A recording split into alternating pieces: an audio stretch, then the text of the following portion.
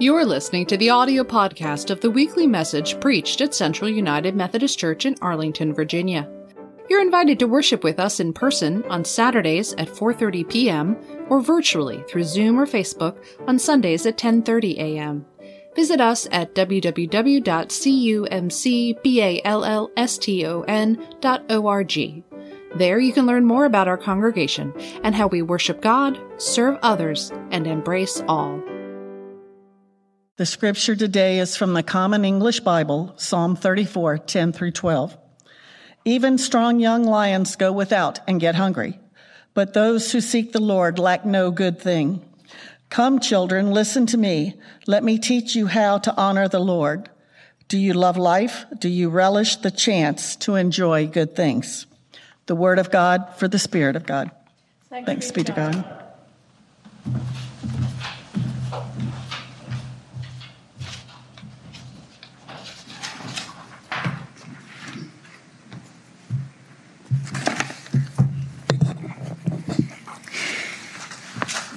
Today, my friends, we're going to talk about the power of trusting in God. I think it's essential in our lives as Christians that we have a communication with God as well as a trust level that ensures us that everything in our lives will work together for good. Will you pray with me? Consecrate me now to thy service, Lord. By the power of grace divine, let my soul look up with a steadfast hope, and my will be lost in thine. In the name of Jesus I pray. Amen. And before I begin today, I just want to say what an honor and a joy it is for me to be able to share and worship with you all today. I look forward to these moments, and I apologize that I wasn't exactly on time as I put into my GPS this morning, Central UMC. And boy, was I surprised when I arrived at what I do know to be Central UMC. This morning, and so had to come a few more minutes over.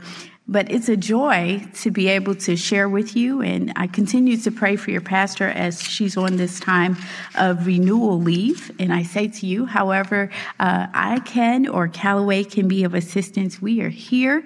We're sisters and brothers in the Lord. Amen. I'm going to share just a couple of verses of scripture as well to companion with what has already been read. From Acts chapter number 12, I'm just going to read verses 1 to 10. About the time Herod the king stretched forth his hands to vex certain of the church, and he killed James, the brother of John, with the sword. And because he saw it pleased the Jews, he proceeded further to take Peter also. These were the days of unleavened bread. And when he had apprehended him, he put him in prison and delivered him to 4 quaternions of soldiers to keep him, intending after Easter to bring him forth to the people.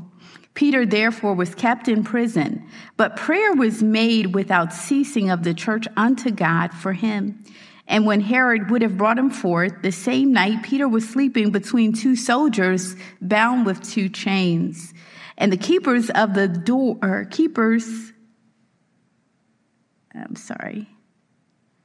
keepers before the door kept the prison. And behold, the angel of the Lord came upon him, and a light shined in the prison. And he smote Peter on the side, and he raised him up, saying, Arise up quickly. And his chains fell off from his hands. And the angel said unto him, Gird thyself, and bind on thy sandals. And so he did. And he said to him, Cast thy garment about thee, and follow me. And he went out and followed him, and wist not that it was true, that which was done by the angel, but thought he saw a vision. And when they were past the first and second ward, they came into an iron gate that leaped into the city, which opened to them of his own accord. And they went out and passed on through the street, forthwith the angel departed from him. Amen. And so today I want to talk about the power of trusting God. So this month at Callaway, I'm speaking specifically on the power that comes in our lives. So we've talked about the power of prayer and then into the power of trusting God. And next week we'll close with the power of praise. And I wanted to share part of that with you today, as it has really encouraged my heart and so many of our members. Now, when I was in school, I went through a phase that I was so into musical theater. And in musical theater, there was always this time that you had to tune up before you have to perform, just like our choirs do, right? Our choirs and our praise team, at least we hope they do, because if not, it's not going to turn out so well for any of us. And so there's this time that you have to tune up beforehand. And as you tune up beforehand, you get your voice onto the right note, the right tone, and you're all ready to be able to sing together. In the early part of my ministry, I served a church in Jackson, Mississippi, that I would get irritated with some of the people in the church on Sunday. Irritated in worship, I know, but I would get irritated because on Sundays, the Sunday that it was for the male chorus to lead, they always waited until the moment that we called them up to begin to prepare. And so when we would call them up, the guy would take out his harmonica, and they all then try to get their voices together before they would start singing. And sometimes that would take 2 or 3 minutes, and sometimes it might take 10 or 15 minutes for them to do so in a service that people wanted to last 1 hour. And if you went over, they blamed the pastors. And so in that, I learned even more about the importance of tuning up so that you are ready. Why did I mention that today? Because, my friends, in our lives, there are times that we must tune up so that we are always ready for whatever life may bring. Now, our tune-up may not come with the piano or with the harmonica, but our tune-up in our lives is that opportunity that we have every single day to make sure that we are connected to God. Amen. Our tune-up is the times that we pray and we seek God, or those times that we just sit quietly in our devotion or meditation time so that we are connected. Because we never know when a time may come in our lives that we might not have an opportunity to try to tune up and get ourselves ready. A time may come in our lives when we may not have enough time to go back and to repent of everything that we've ever done and go back and try to get ourselves back in tune with God. And so that's why the Bible teaches us in 1 Thessalonians chapter number 5 that we should pray without ceasing. Now, some people get confused by that because you think when you're reading that means that you need to be bowed down at the altar at all times, or you might have an altar at your home at all times, but that's not what the scripture means. The scripture is telling us that at all times we should stay tuned up. At all times we should stay connected. And so we see in this particular text an interesting situation that takes place in Acts chapter 12. In Acts chapter 12, we find that there is Peter in the church. There is something that is happening here because of Herod. Herod did not like what was going on in the church. And I know that's foreign to us, right? Christians in 2023, that there might be people who get upset with the church. I know. It doesn't happen now, but in days past, there were people, especially people in leadership, that wanted to control everything about life, including the people of God. And so we find in the text here, Herod came after and he killed James, the brother of John. And he had in his mind as well to kill Peter. Why was that so important to him? Because whenever you want to try to take away the people of God, or whenever you want to try to get at a particular group, the adversary works in mysterious ways by going after the head of it. That's why it's so commendable that your pastor has taken this time of renewal leave so that even in her weariness, she would not allow herself to lose the strength that she needs. Amen. So she's building up so that she can continue to build up for you all. But we see in this particular text that when they got upset, angry with Peter and with the rest of the head of the church here, Herod decides that he's going to put Peter in prison. But the Bible talks about what happens while he's there. The people of God began to pray. And when the people of God prayed, what happened? Peter was released from that prison. It was miraculous, right? An angel, we always know something very special is happening in the Bible and even in our lives when God sends an angel. And I need us all to understand that despite how difficult circumstances and situations come in our lives, that God always has a way for us to escape. God always has a way to bring us out. God always has a way of bringing us through whatever we face. That shows us what happens when there is the prayer of the people of God. And in order for them to get to that place of praying to God and seeking God above even what Herod is doing, they had to trust and believe that God could and that God would. So why should we do that? Why should we as God's people pray and trust in God? When should we do that? Pray and trust in God. And how should we do it? Praying and trusting in God. Good questions. When should we pray and trust God? We should always do it as a first resort. So too many times we pray, and when we pray, sometimes we do it as a last resort. When I was a little kid, I used to go in the summers down to North Carolina to be with my grandparents and my grandmother, who was the superintendent of the church school. She loved to do her lessons in the morning, to pray over her Sunday school lessons in the morning. And in the afternoon, she watched soap operas. And her favorite one to watch was General Hospital.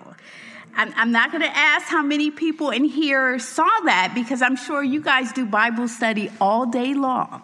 And so you don't have time for General Hospital. But as I watched General Hospital with my grandmother, I used to laugh with her, and I would tell her, even as a youngster, Grandma, they have some soap opera prayers. And so she's like, what are you talking about with that? And soap opera prayers to me represented that when people would go because there's trouble right then, God, I know you haven't heard from me in a long time, but I need you right now. Oh God, don't let this happen to me. Oh God, if you could fix this right now. And can I tell you that not just the people on General Hospital, but sometimes even us in this day and age, we have those soap opera prayers. If you could just do this for me quickly, God, I'll fix everything in my life. If you could just change what's happening to me, God, I believe everything will be back in order. And sometimes what we end up doing is we pray these quick soap opera prayers, making these promises to God as our last resort, because we've paid enough money, we've gone to see enough doctors, we've done everything that we can to try to fix our situation, but it's still the same. And so then what do? We go to God. It's too bad, my friends, when prayer is saved for a last resort or like a spare tire, something to pull out only after you have worn out every other alternative in our lives. That's not the way that prayer was meant to be. And it's not the way that early Christians viewed prayer as well. And we find in our text that I shared today in Acts 12 that the early church faced a terrible time of persecution. King Herod had arrested several Christians, and James was executed. And when he saw that the Jews were happy about it, he arrested Peter as well. But the Bible says that he was kept there, but the church was earnestly praying to God for him. Herod had the power to completely destroy this small congregation. But these Christians didn't look up to the government or to powerful leaders for help. But they knew the truth in Zechariah 4:6. It says, "Not by might nor by power, but by my spirit, says the Lord." And friends, we tend to think that big problems can only be solved through education or the economy or politics. We think power resides with the Congress or the presidency, but sometimes we ignore the greatest source of power in our entire universe. And you and I have it, right? Imagine if you are pulling into a gas station and there's this long line of cars that is sitting there outside of the gas station. But then after a while, you notice that there's nobody pumping any gas. People standing around looking hot and tired and complaining to each other. Some are washing off their car windows. Some have gone inside the store to buy candy. And then when you see that people are leaving, they're pushing their cars out of the station and down the road. Like, what a waste of a time to come to the gas station. It sounds like a waste when we think about the gas station, right?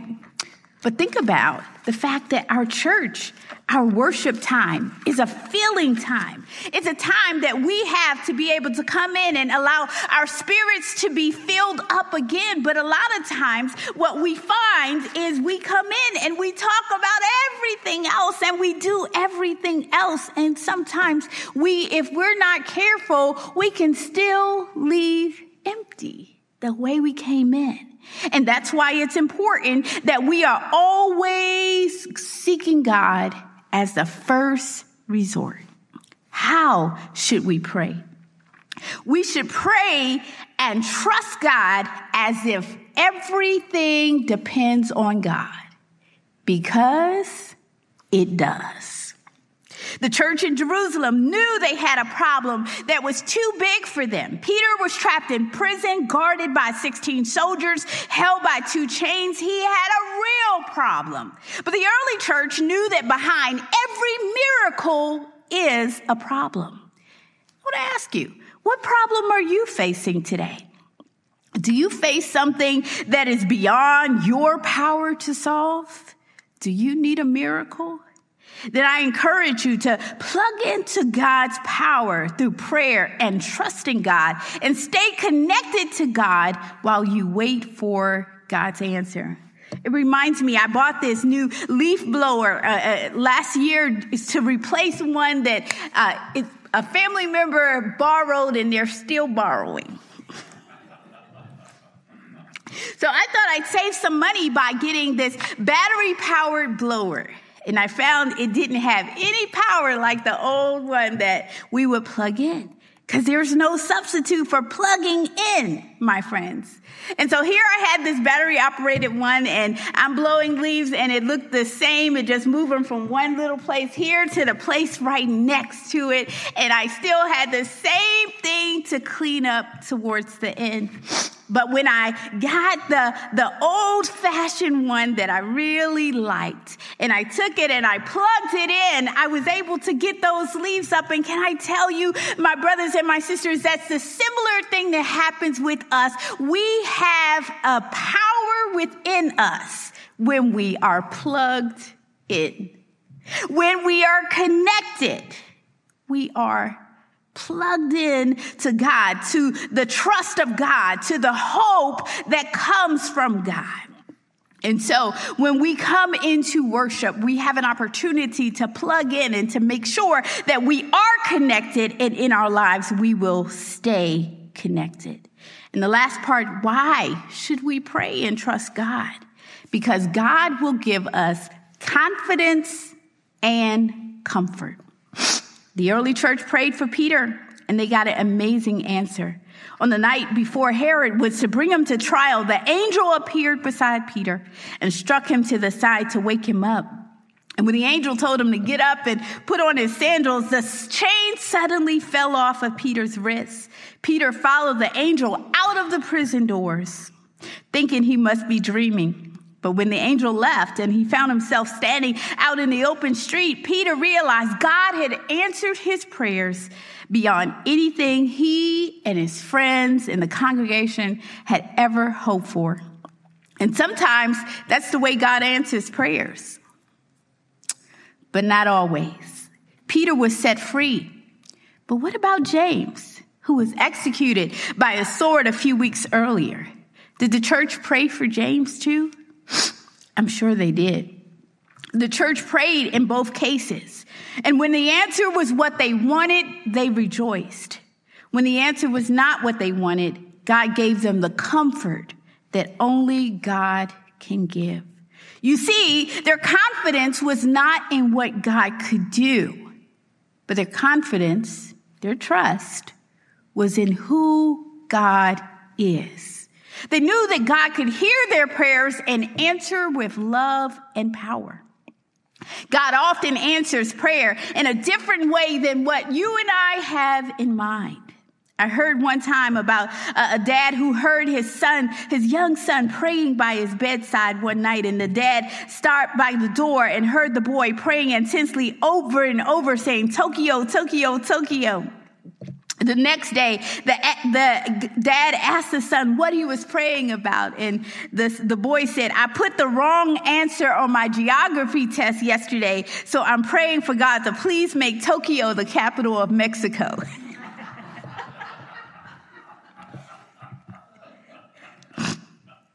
We often pray for healing.